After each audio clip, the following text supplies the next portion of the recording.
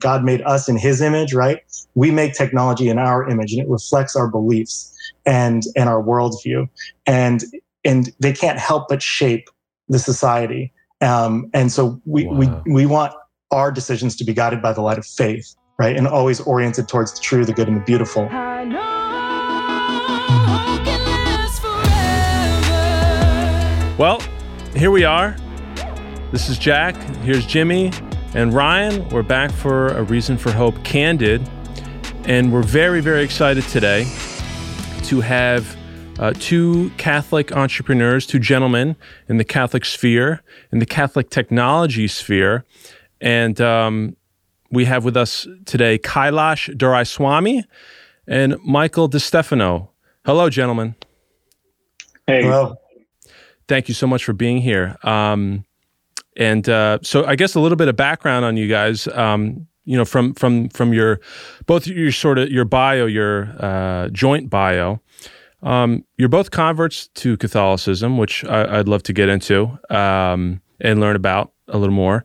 But you saw a major problem, I think, when you converted, right? You saw that Christians around the world feel hesitated and angst around technology, and they're often forced to use technology created by those who do not share their Christian values.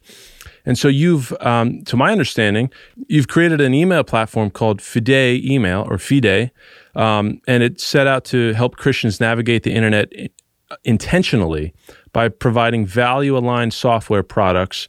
Most fundamentally, Fide Email helps Christians communicate safely online via email. So I guess to start, what is Fide Email? And I think we were, Ryan, Jimmy, and I were discussing earlier, how is it that an email service can be Catholic, and why would it be? So just, I guess, explain Fide Email, how it came about, and how as Catholic entrepreneurs you're both pushing this to the Catholic marketplace and to the world. Well, unfortunately, I don't know the answer to that question. No, I'm just joking. What is Fide Email? I think what you brought up is a great question, which is how could the email be differentiated in itself? And I think from that respect, we're really not trying to give you a different way to do email. We're giving you a product that allows you to do email in a way that you're comfortable with. Now, we've used different tools and different protocols and different ideas to make it, in a lot of ways, we think a better experience than what you might be used to in Gmail or Proton Mail. But at its core, it is about exchanging emails with anyone. You don't have to be on Fide Email. Just like if you're on Yahoo, you can email Fide. If you're on Fide, you can email anyone else. Now, what does it mean for a product or a company to have Catholic values? And for that, I would say, particularly in intellectual products like software, the values of the people building it find its way into the product no matter what. And what it really matters in a practical way for consumers of technology is not so much just the product itself, but the alignment you have with the founders in this case and the people who actually build the business. Because what we see with corporations in Silicon Valley, which Michael and I met in San Francisco, so we really know that space really well. We see that there's a trade-off where if you do your email in Gmail, it's basically guaranteed that you're going to contribute in some way to Google, which contributes in some way to behaviors, ideologies, and practices which are contrary to the Catholic faith.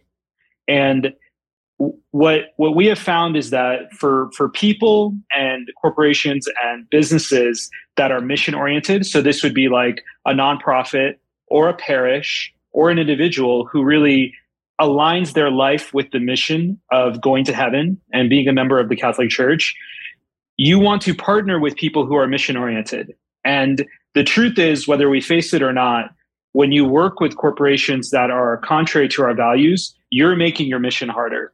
So this resonates really well with parishes who sign up with us because they know in some degree, when they work with other providers, they make their job harder as a church. And when you work with us, you actually make your life easier. That's really what we're trying to offer you through software. But our hope and our promise is the actual features and the actual product that we give you will meet your needs, whether it's email. And we have basically a workspace product, which is comparable to Microsoft Office or Google Workspace. And we also have a forum product on top of that for people to operate as an online community outside of things like Facebook and stuff like that. So I think I read, it was either in the press kit or an article online that, and to what you're talking about, you're creating other softwares other than just email. You have software such as likened to Microsoft Office, but social media as well. Are you building that? Are you in the process of building that, or is it already out?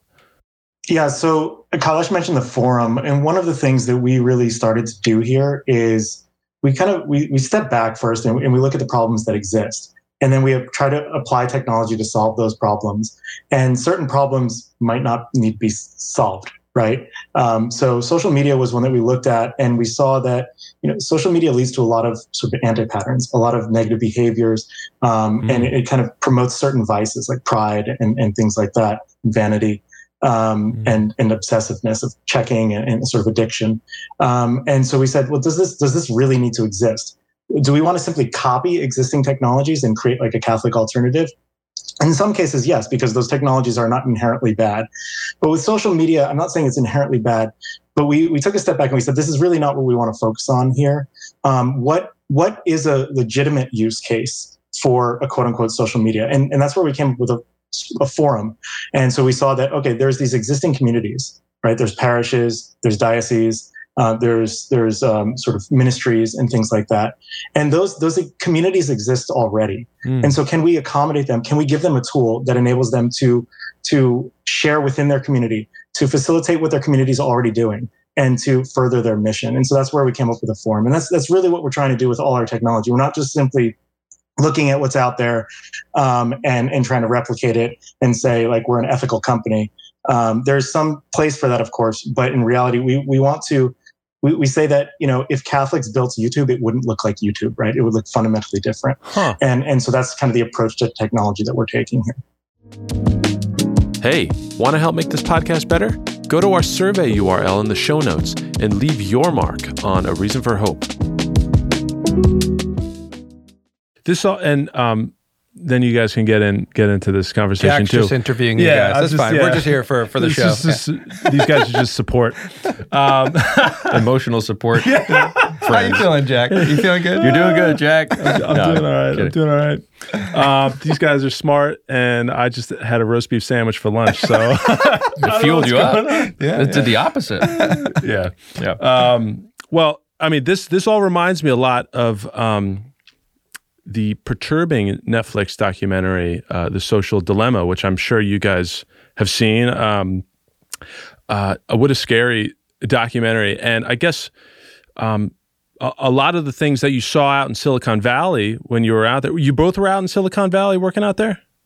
We actually met in RCIA in San Francisco while we're both working in Silicon Valley. Wow. So you both were going through conversion at the same time, essentially? Yes. Oh my goodness. Wow. Well, we'll get into that in a little bit because I definitely want to hear about your conversion stories, the both of you. But can you maybe enlighten us to what you know about the nature of data security and privacy issues within big tech, things that you were seeing while you were working out there, where are we at right now with that, and how bad is it? And maybe you can counter that with the need for safe communication, specifically over email and this forum that you're developing. Where are we at? How bad is it with data privacy? Yeah, the way I'd say it, I would reframe it a little bit and not talk specifically about privacy. A lot of these buzzwords, privacy, encryption, security, they could lead to misleading conclusions. What I would simply say is nothing in life is free. Right? If you're not paying for it with United States dollars or euros, pounds, whatever, if you're not paying for it directly in a monetary sense, you're paying for it otherwise. And so these companies, if you look at their valuations, right, and they're not necessarily charging for their products, they're making money by other means. And so then you start saying, how are they making money? You follow the money. And they're harvesting data. They're utilizing the data of you, right? And they're using it to show advertising, or some companies are selling that data to other companies for advertising purposes. And so that's kind of where we are now, right? Is these business models are quite opaque in some ways. I'd say the model itself is not necessarily opaque, but the nature of the data that they collect, the nature of how it's used, it's not exactly transparent. And so, what we're trying to do is step back and say, okay, let's have a much more transparent and honest business practice here. You pay us money, we give you a service, right? Done. That's it. You don't have to worry about us taking your data and selling it to the highest bidder, trying to monetize through other means and things like that. And a lot of these things arose. I mean, we can talk about this ad nauseum, but in reality, a lot of this arose because of the business models. You might have heard the term, just get a lot of users and worry about monetization later. And that's really this growth mentality is what fueled a lot of this, that a lot of these venture-backed startups, they just sought to get as many users as possible, grow very, very quickly, have what's called a hockey stick graph, and then be able to raise their next round of funding. And then they'll figure out how to monetize later. And so you see a lot of these businesses operating at an enormous loss, just amassing a huge number of users. And then they're like, oh, shoot, we got to figure out how to make money so that we can have our next round of funding, or we can IPO or something like that. And then they start making some deals and things and selling data. So one concrete example that I was just reading, lots coming out about Twitter right now because of the new regime change there and everything. And so I saw a sort of whistleblower recently, and I don't doubt this at all because, like I said, Kailash and I were there and we've worked in some of these companies. But he was kind of explaining. He explained the most egregious thing he was asked to do, and Twitter was trying to get money from a telecom provider, a mobile phone provider, and they basically, because the app's installed on all these people's phones, they can geolocate it, get GPS data, and the phone operator kept asking for more and more information. Basically, what he wanted was whenever those users walk into a customer's store, they want to know in which customers, the competitor's store and stuff like that. So I don't know, take this with a grain of salt because it was a whistleblower, who knows? Sure. But this is the type of stuff that these companies can do, right? And that's why if they don't have a transparent business model. And it's tough because I think because there's no upfront transaction of money, most people kind of put this as they don't see it. They don't truly understand the risk of giving up that personal data and everything you do online. So they think, well, if I'm not paying for it. So what happens behind the scenes is kind of but now everyone's terrified of big tech, and you see where it leads to. It's like in the moment it seems harmless, but long term, I mean, it becomes dangerous, and so you need alternatives like Fide.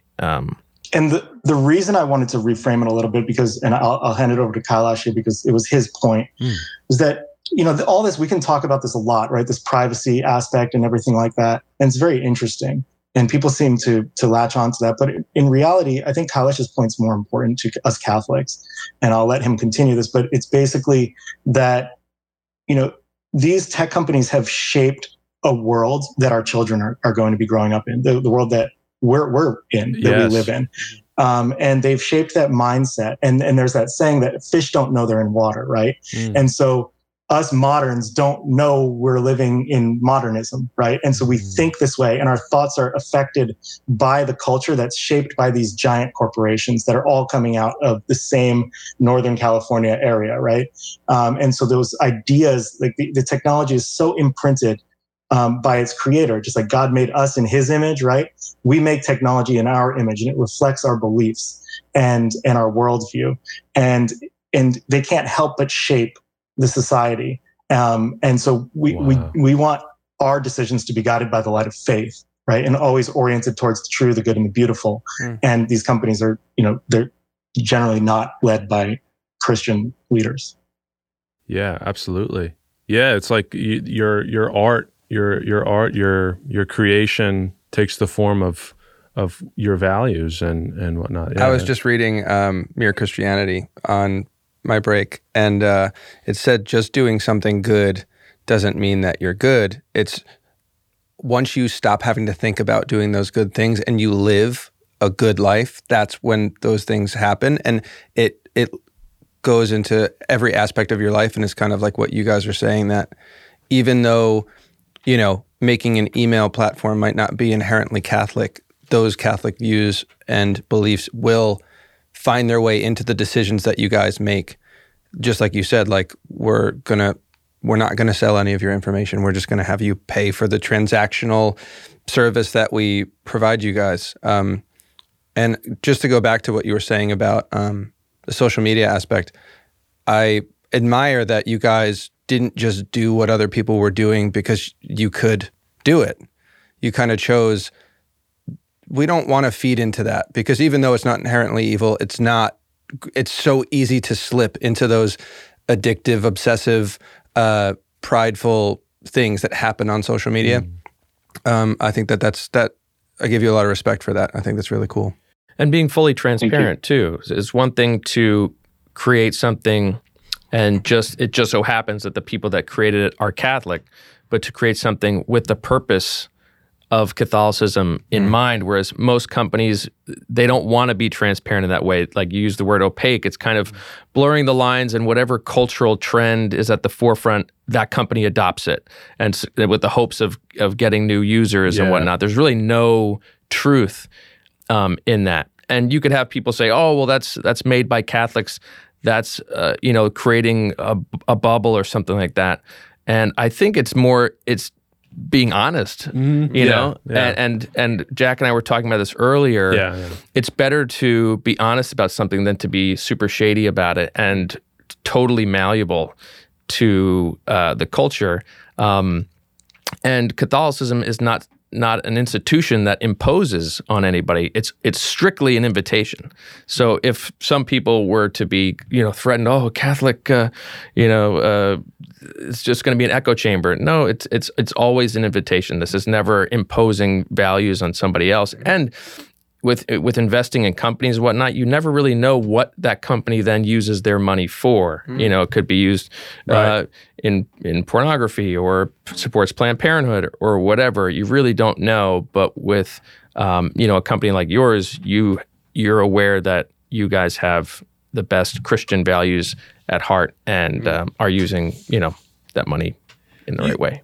You guys brought up Twitter, and that was some crazy news. It reportedly, I mean, Musk, he had Twitter's engineers temporarily locked out of the software code, and he had his Tesla engineers review it. Now, that's just a report, but he apparently had his engineers review it in depth from Tesla, and then he tweeted a picture of himself, right, walking into the Twitter HQ with a sink, saying let that sink in. So it was a $44 billion dad joke.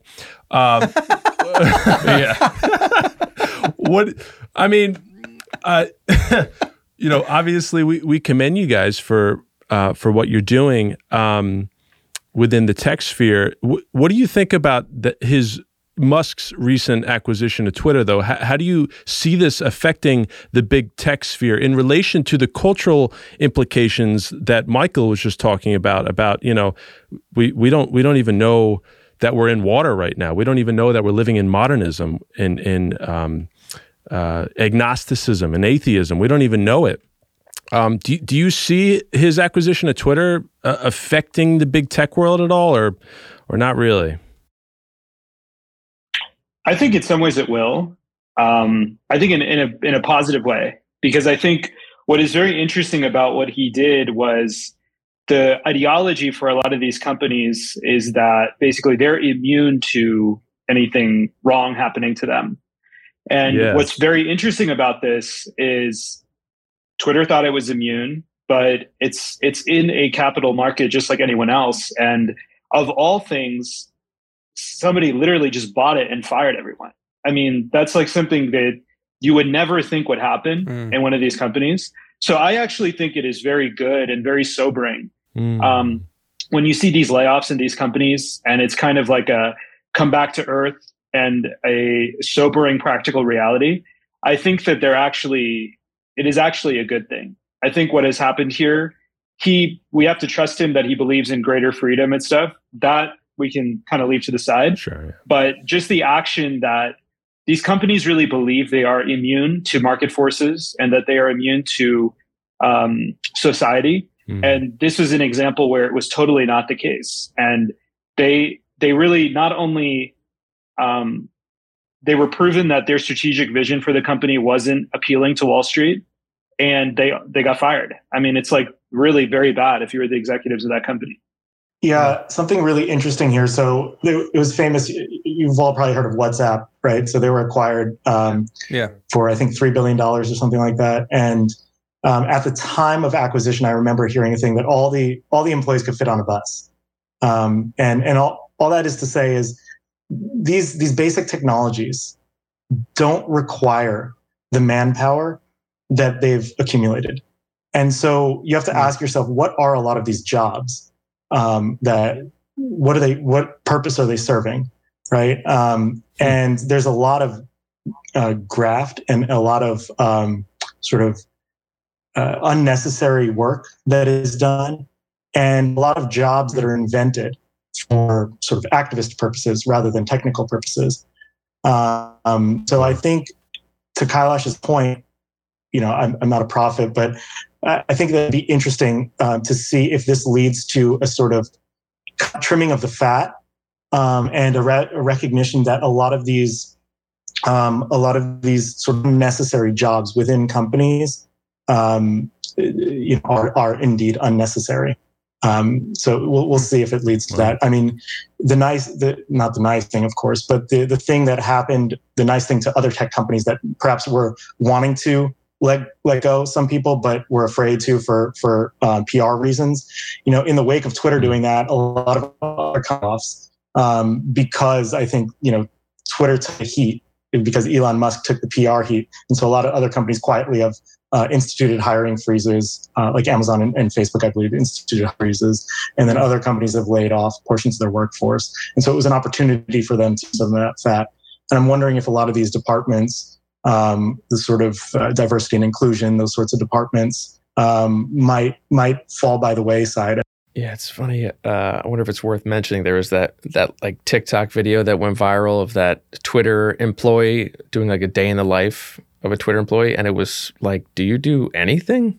It was like, "I get into work and I set up a meeting in this really cool booth that's literally soundproof, and then I go to the cafe, get a coffee, chill for a little bit, and then I go to this lounge where you can play ping pong, and it's just, and it's her full day of like, and then when you want like an emotional break, you can go to this room, and the place is gorgeous, but you're just like, did you just have one meeting at like 9:30, and then the rest of the day you ate, you got coffee, you did meditation, you played ping pong?" It's like these are some of the jobs that they're getting rid of. It's yeah. There is no question that will happen at a lot of these very large technology companies, that they believe that the grab for talent is so extreme that they won't worry about hiring these very talented people who do nothing. And they have created this work environment in these $1 billion plots of real estate with these $1 million setups with free food for all 3 meals. Yep. You have a gym, you have everything. The whole thing is therapeutic. And then they're surprised that people take advantage of it to the highest degree. Yeah, it really is. I mean, that's something like, when you live in San Francisco, that's something very obvious to you, but you kind of don't realize it when you forget, like, oh yeah, most people actually have to work. I had one question for each of you guys separately. Kailash, I read in the bio that it said you're most interested in connection between Catholic principles and entrepreneurship in the world of software startups. So can you elaborate on that connection for those of us who are completely unaware of entrepreneurship and software startups? Sure. I think that I find this with a lot of friends. So I'm trying to be friends with all the tech founders who are Catholic, like Exodus 90, Hallow. I know all these guys, and we really try to see, how do we make Catholic people more ambitious for work? Because what we find is that a lot of people who are strong in their faith, particularly when they're younger, in high school and college, they feel a compulsion to work in ministry or in nonprofits. No offense, by the way. But this is not really for everyone, And we really believe that being guided by principles is not ever at the expense of being innovative, working hard, and building things that are really meaningful. And I'm really interested in people who are called by God to use their gifts and talents in the marketplace in this way, to do it in these really maximum ways. So I think that being an entrepreneur, there's a misconception that being your own boss is something which is luxurious and fun, or that being your own boss is something that is an easier path that is therapeutic, frankly. It's looked at as something which is easier. But to be honest, I think the reality is the complete opposite, that it's far more difficult to do something innovative, and it is far more difficult to have really high levels of responsibility for your work, your product, the people you work with, all this other stuff. And leadership is, it requires humility, and leadership requires a lot of virtue. And we look at leaders in our church or leaders in society that we want them to have higher levels of virtue. And I think that business and being a founder, so let's make a distinction. Entrepreneurship is distinct from a career in that you take these risks, you take even higher levels of responsibility, you take even higher levels of effort. And I think we should celebrate that as it connects to Catholic values. And we should celebrate that kind of choice is actually something that helps you develop virtues even more than other jobs, if that's what you're called to. And I really believe that God is calling certain people to that vocation and that leadership position in society. And it's not contrary to our faith. In fact, it is a celebration of our faith. I have grown more. This is a different company that I've done. I've actually done a startup in San Francisco that went really well. And I learned more in leadership, and I learned more about my spirituality through that than really anything else, I would say. It was the forum for which I was given the opportunity to grow, besides prayer itself, And that work was super important. And I think more people who are Catholic should embrace entrepreneurship for that reason.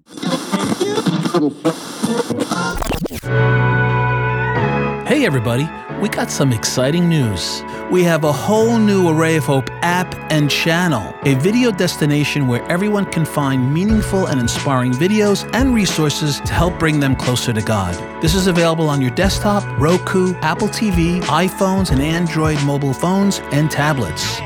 This channel has movies, short, faith-filled segments, live events, and programs. You've got to check it out. Sign up by going to watch.arrayofhope.net and then download the app at the App Store by just typing in Array of Hope.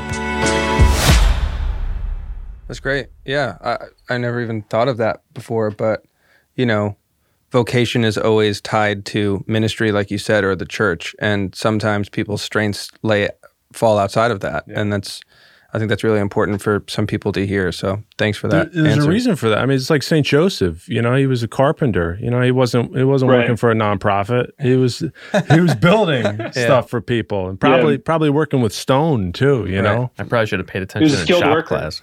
Yeah. Which class? Wood shop class. Oh, wood shop class. Yeah. Oh man.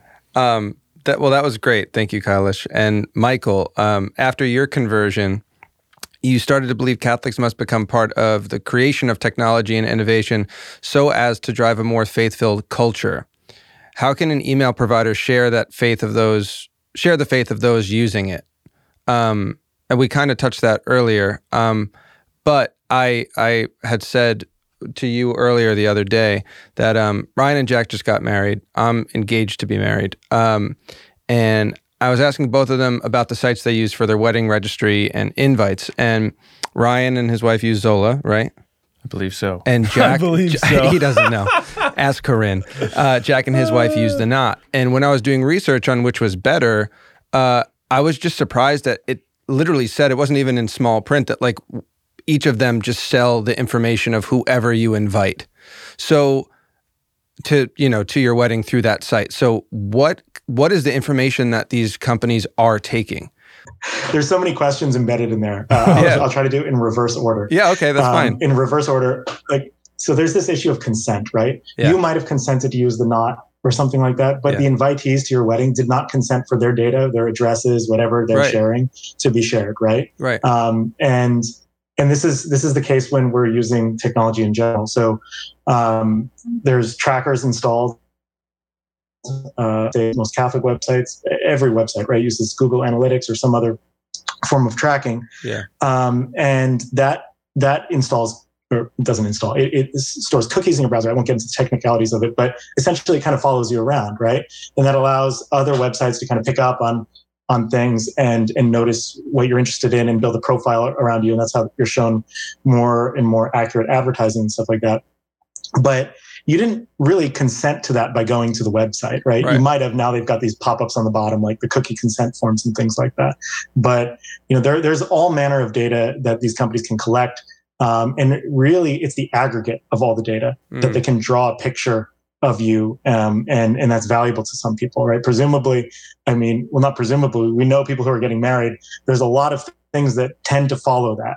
Right. And a lot of companies that care about the things that tend to follow that. So babies tend to follow that. Right. And I have a 1.5-year-old and we've got our second on the way. And you realize how much money, like diapers and all these sorts of things cost, right? And they want to market to you. So that's really valuable information, right, to them. And so I'm not surprised. I'm disheartened, of course, to hear that those websites are doing it. But that gets back to presumably you didn't pay to use Zola or the Knot. It's free. Right. But that's my point earlier, right? They're making money by doing it this way.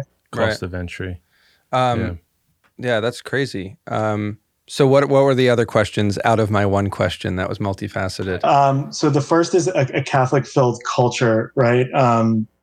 I think that was that sort of, how can email do this? So I want to get away, like, we started with email. We don't view ourselves as an email provider per se. Okay. We started with email. We sort of, I gave this talk in San Francisco at my parish. Kailash was there, called Engineering the Benedict Option. This whole thing was kind of precipitated by me reading the Benedict Option, the book Benedict Option, and saying like, okay, how can I apply my skill set to that? And so we started looking at the landscape of technology and seeing, okay, what are the best problems to address? What are the best to pick off first? And so we saw email, for a variety of reasons, was a good one to start with. And so we started with that. And so to answer the question directly, how can an email provider change the culture? It's really just who is offering these services, right? What services exist in the first place? A lot of the technology that exists today probably should never exist. Right? It would not exist if the people who were building it were guided by the light of faith, right? They would not be creating a lot of these technologies. So that's one, what technology should exist. And two is who's creating that technology that exists. And what cultural impact does that company have? And so we can talk about like very insignificant or seemingly insignificant things, but let's talk about emoji, right? So the two companies around the main phone operating systems are Apple with iOS and Google with Android, right? And so the keyboards, when you type emoji, why is there no priest? Huh. Wow. Yeah. Why is there a pride flag, but no Sacred Heart, right? And these are just like little things, right? But if these companies become dominant and are able to shape the culture and provide that water in which we swim and we don't even realize in it. Like when children grow up and they're sending emojis, that in a way, words allow us to express things, right? And pictographs, emojis, allow us to express things. And they're limiting and they're sort of guiding our expressiveness through these images. And so why are there emojis of a family that has a man, and a child? Right? Like these are concrete things that are happening and they're subtle, right? But less subtle is what happens when you open the App Store. What apps are being promoted? Why are there hookup apps at the top of the App Store, right? And so this is what we're saying, that if we don't, like it or not, technology is being developed. And this is getting to Kailash's point. Like it or not, technology development happens. We have to use technology.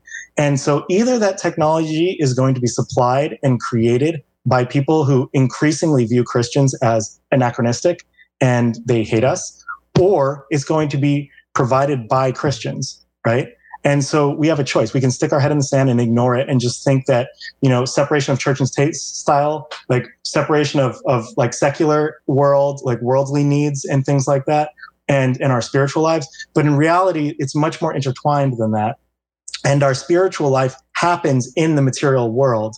And the material world, we need our material necessities supplied for. And if they're being supplied for by people who are constantly undermining, like talk about undermining, here's direct, right? After Roe v. Wade was repealed, a lot of these tech companies, I know I have firsthand knowledge of this from some friends and other people I know who work in these companies.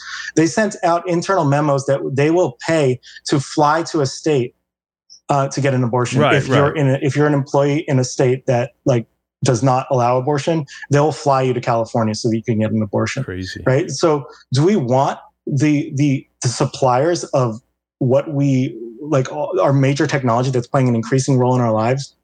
Do we want them to hold these quote unquote values, right? Yeah. And if we don't create alternatives and make it difficult for a consolidation of technology in the hands of these monopolies, then it's going to increasingly happen, and you're going to be powerless to stop any cultural influence that they have. It's heavy duty. Yeah.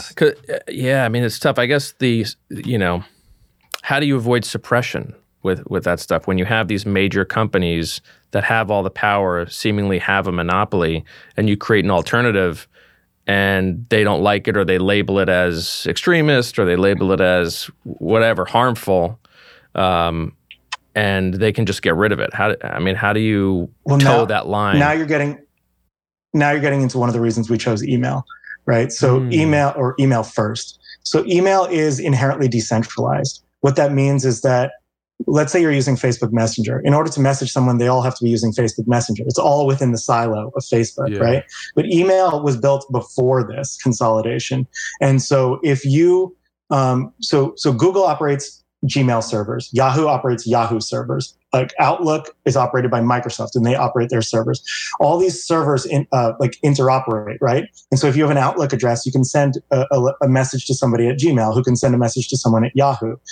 And this sort of the fact that it's not significantly dominated by any one player allows for new entrants into that space, right? And so that's why we said, okay, email is really important to keep decentralized. Rather than do something new, it's like, this is already decentralized. Let's work to keep it decentralized. Now, there are things that they can do, right? So early on, we had this problem with Google where every other email provider in our experience treats you as innocent until proven guilty with respect to spam. Google's the opposite. So we were a new email provider and all our emails were going to spam originally. Wow. And that's because Google treated us as spammers until we proved that we were innocent. Now we have, and so our emails don't go to spam anymore. But that's the sort of thing, if they have a monopoly, right? Or if they have a large enough market share, that can really impact a business that's a fledgling business trying to start out. And so we think it's very important to not allow the sort of consolidation and monopolistic practices to happen in a space that it could, right? It could happen, but it hasn't yet. So are you guys, the forum that you're developing, which is another type of social media, and some of the other platforms, are you trying to build them in a decentralized way, or are those platforms kind of centralized specifically, and kind of to the point that Ryan brought up, you're being truthful about what that platform is for, you're paying for it as a parish, as an individual, as an apostolate, whatever, how does the decentralization come into play with your newer platforms? Yeah, the forum, the hope is to make it decentralized. So we want it to be as decentralized down to the level of your parish, right? So your individual parish community will have its own place that it can congregate online, which if you think about it, doesn't exist right now, right? Or even if you have something which is in your local area, which shares our values, that can also be something that's decentralized. Maybe it's not in the individual parish. For us, it's actually most interesting to create the most decentralized levels of forums that we can, because we want, what I observe in practice is, and you might as well, there's these very large text message chains that have like all these people from your parish and they're all doing these messages, or you have like Flocknote. Basically, the level above that is a greater level of interaction among people of this community specifically. That's really what we're trying to accomplish online through the forums. can you articulate that greater level of communication, like how that differs from a flock note? Yeah, so it's like if you receive a flock note message, if you want to reply, it's just only to the person who sent it. It's always just one-to-one. Whereas there are things about your parish life and your life as a Catholic person where you do want to communicate with a community, right? Facebook is the online globalist community that's like literally 1 billion users, 99.99999% of which don't really matter to you in a practical way. So this is the complete inversion, which is like, it's a community, it's the tools that you want online, but it's only the people that you know. It's only the people, for example, in your parish. It's like a safety thing. It's like, especially for families and stuff, right? It's kind of like Facebook, but your only reach is who you choose it to be. To give a concrete example, like my parish is using a forum that we put together for them, and the pastor's there and everything, and kind of guiding the discussion in some ways. But in reality, it's kind of laity driven, and I live in a rural area. And so a lot of people are talking about how to raise chickens or how to do gardening, like what types of foods are good to harvest at this time of year and things like that, right? Like a lot of local things. And the type of discussions that our pastor kind of came to me, and that was kind of the beginning of this forum thing.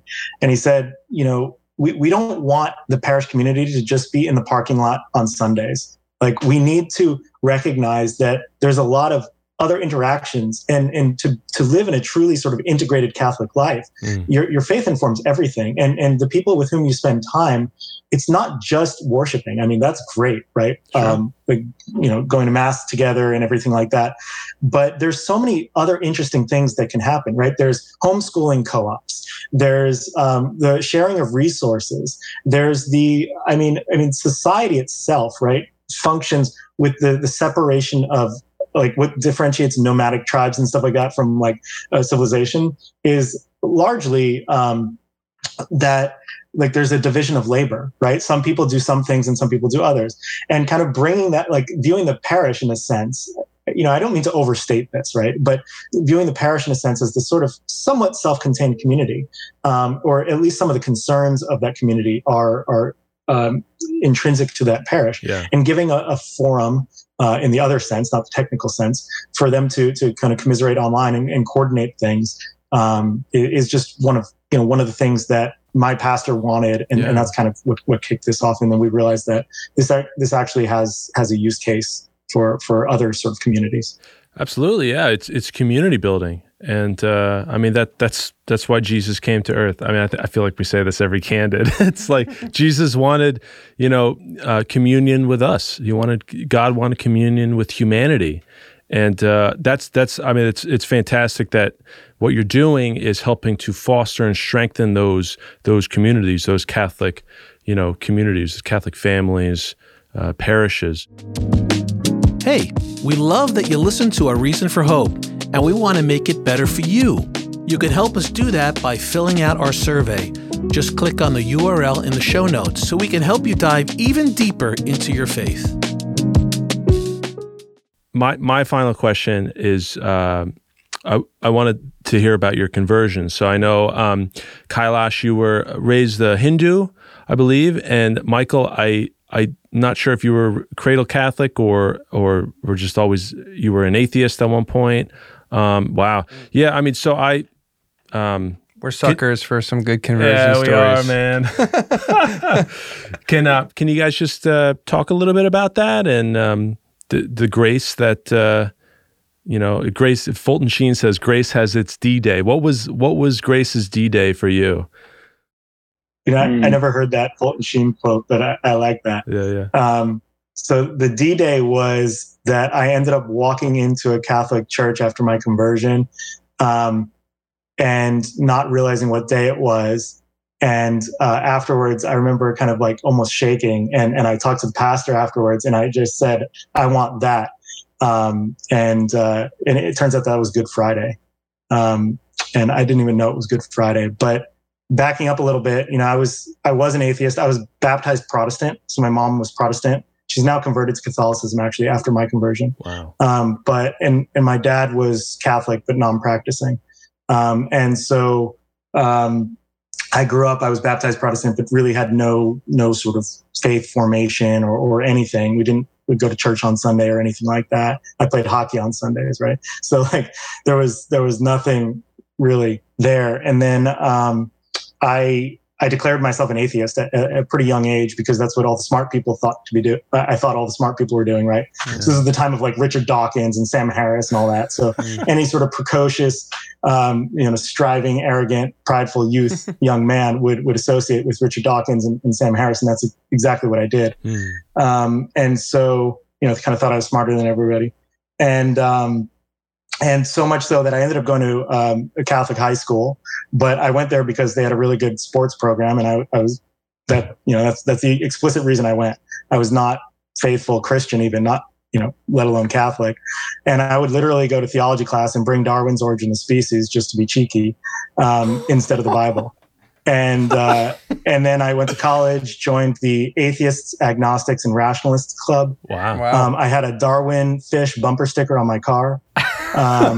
And so I was a jerk, I was prideful, arrogant, complete jerk. You drive a Volvo? No, kidding. I don't know why. I feel like Volvo's Volvo, but that would be appropriate, right? But yeah, it was pretty cringe actually looking back. But I ended up working in technology. I was always into tech. I studied computer science in college and everything like that.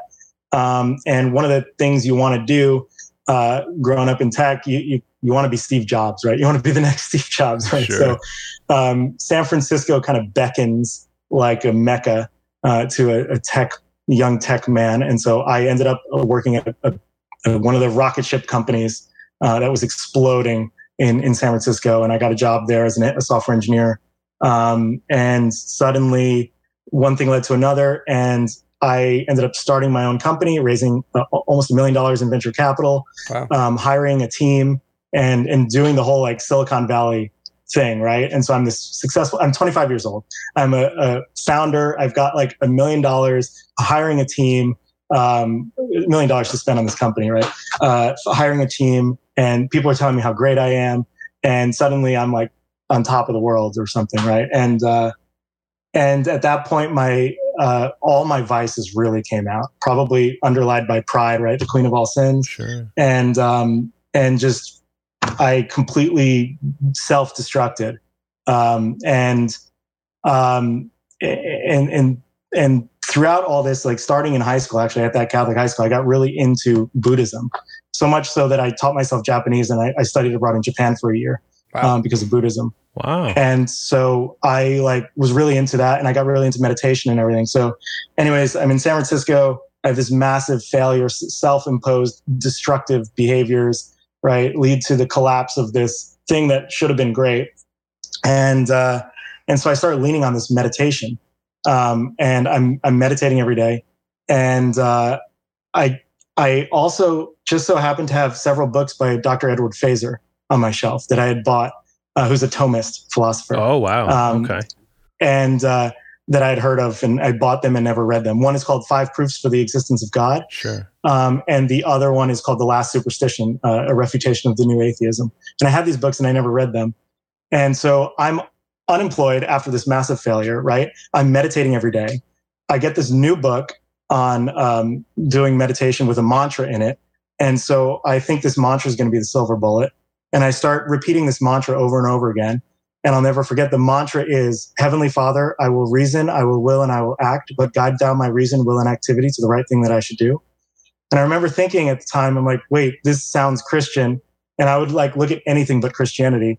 But I closed the book. I saw the cover. It was a yogi. I was like, all right, I'm safe. So I'll do this. So I literally like repeat this over and over again until I start realizing that, like, wait a sec, I'm not meditating. Like, I'm talking to somebody. And then I became really, really curious. With whom am I speaking? Like, who am I talking to? And I have these Thomist books on my shelf, and I don't know what prompted me to look at these Thomist books. So I pick up this book, 5 Proofs for the Existence of God. And I start getting to essentially Aristotle's first mover argument articulated by Aquinas. Sure. Yeah. And I'm like, wait a sec. Why did nobody tell me this? Right. And I was like, wait, this makes a lot of sense. And I was like, can't be. So I just like I'm unemployed. I'm sitting in my room in San Francisco, meditating / praying at this point, and reading these Thomist books, and I just become obsessed. And so I start like voraciously consuming Catholic media at this point. Protestant at the time too. There were some Protestant pastors that I was listening to, but it didn't really resonate. And at some point I like discovered the rosary and started experimenting with the rosary. And then I realized like, okay, I am not meditating anymore. I'm praying. And I started believing. I remember talking to my now wife I was living with, she was my girlfriend then, and saying, hey, I think I believe in God. And she's like, all right. and so, one thing leads to another. And I was like, all right, well, I got to like act on this. I got to go to church. So I go on Google Maps, I look up Catholic church, and I'm a sucker for aesthetics. And so there was a beautiful English Gothic church in San Francisco called St. Dominic's.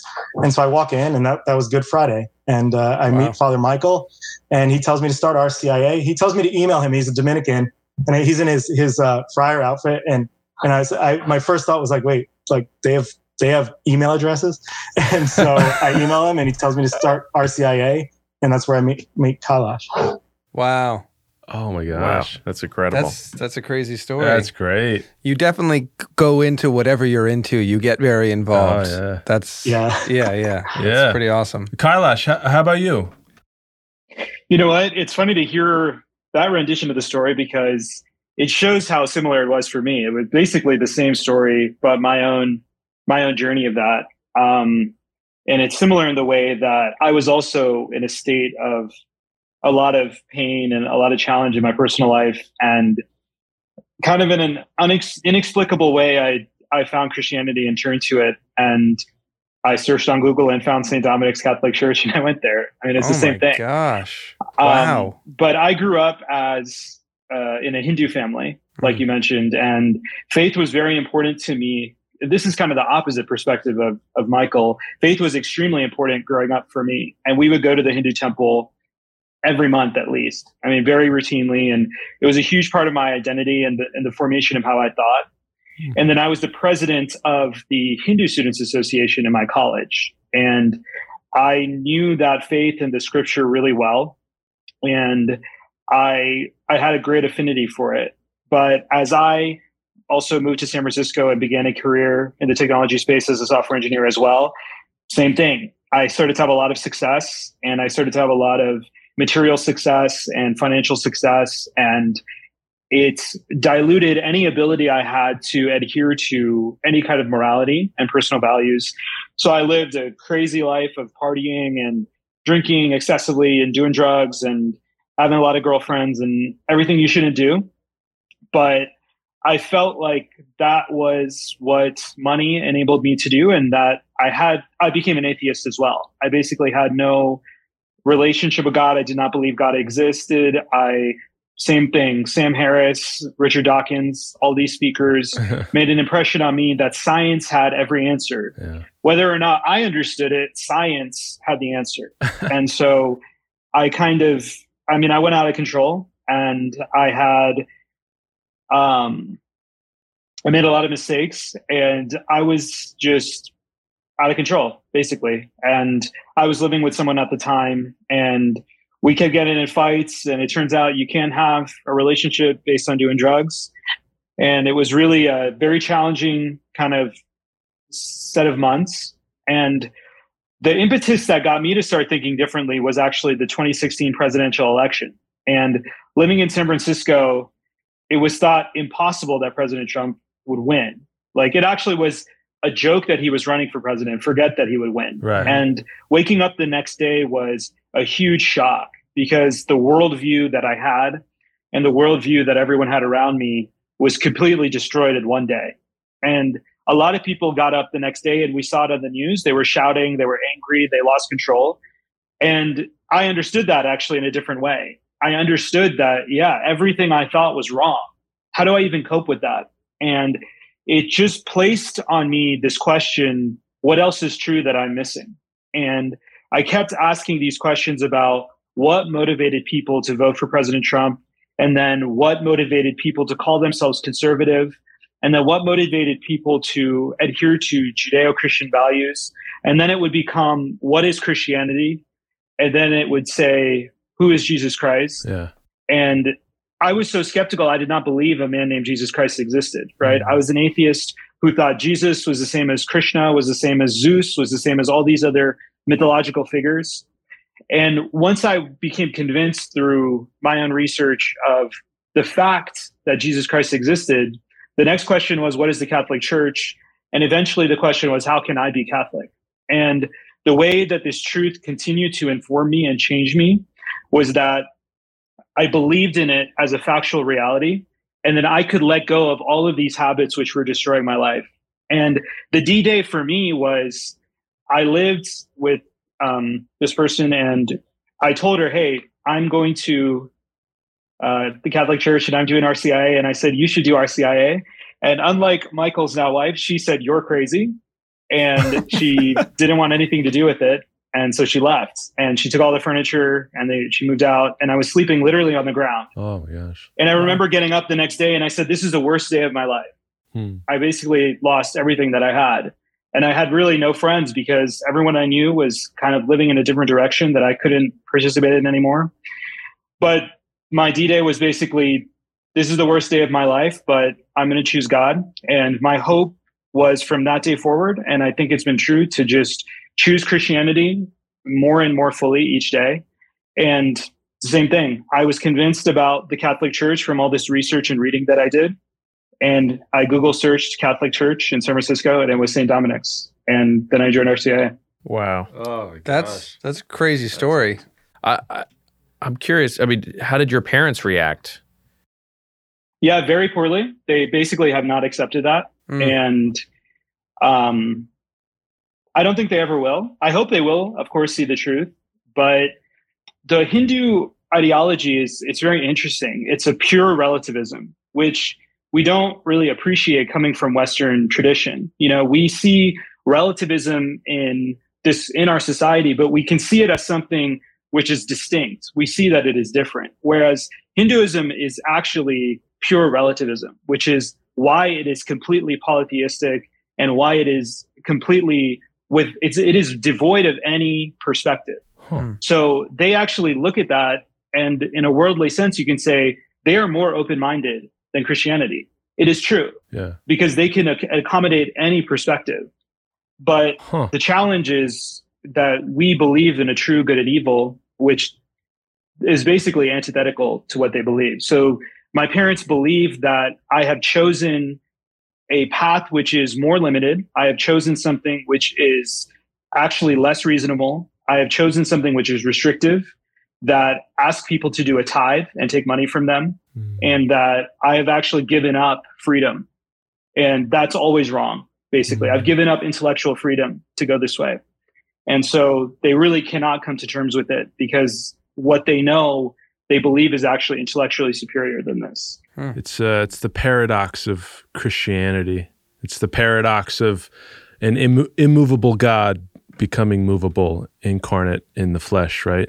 It was the scandal of the incarnation for the Jews as well, you know? So that's, again, that's heavy duty. Thank you guys for your candidness on Candid, your witness, your transparency.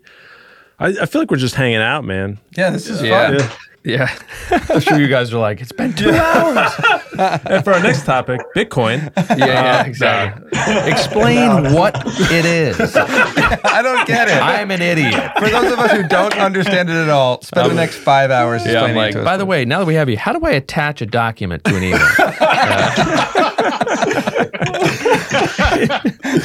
Asking for a friend.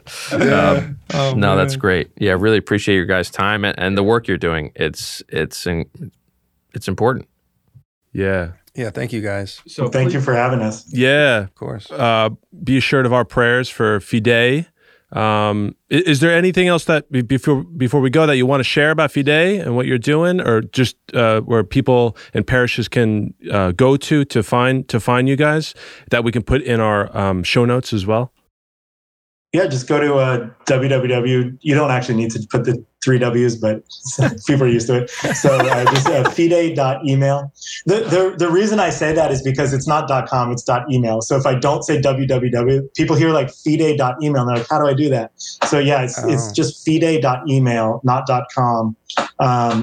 Or you can just search it and don't use Google, use something else. But search Fide email. And that's FIDEI, and fide, of course, is Latin for faith. So, yeah, and man. If you're a parish or you're a nonprofit and you're concerned about the setup, we have people signing up all the time, and it's a self-service. They do it on their own, but we're here to help you. So people are able to do it even if they have no technical savvy at all, and we can support you. So it's very, very easy to do. People are switching now. Cool. Yeah, and I do a lot of calls with parishes too, and we'll do video sharing and like kind of set them up and tell them how to do attachments and stuff like that. Yeah, unfortunately for you, we have your guys' email now, so it's gonna be like, hey, can you show me how to? You're like, it's 1 a.m. Yeah, guys, thank you so much. Yes, thanks, guys. God bless you. Thanks for being a part of this. We'll be in touch, and peace. Yeah. Thank you, guys. God bless. Hey everybody, thanks so much for joining us for another episode of A Reason for Hope Candid. Next week's podcast episode features Mario Costabile's interview with Patrick Madrid. Patrick is a renowned apologist and radio host on Relevant Radio. They'll be discussing how we can become stronger in our defense of Catholicism. If you haven't already, be sure to follow our podcast so you're always in the loop for new releases. And give us a rating if you're listening on Apple Podcasts or Spotify. Also, make sure to follow Array of Hope on social media and check out our music division, AOH Music. You can find all this information in the show notes for this episode. Thank you again for listening, and we'll be with you next week for our interview with Patrick Madrid titled Defending the Faith. Until next time, may peace be with you.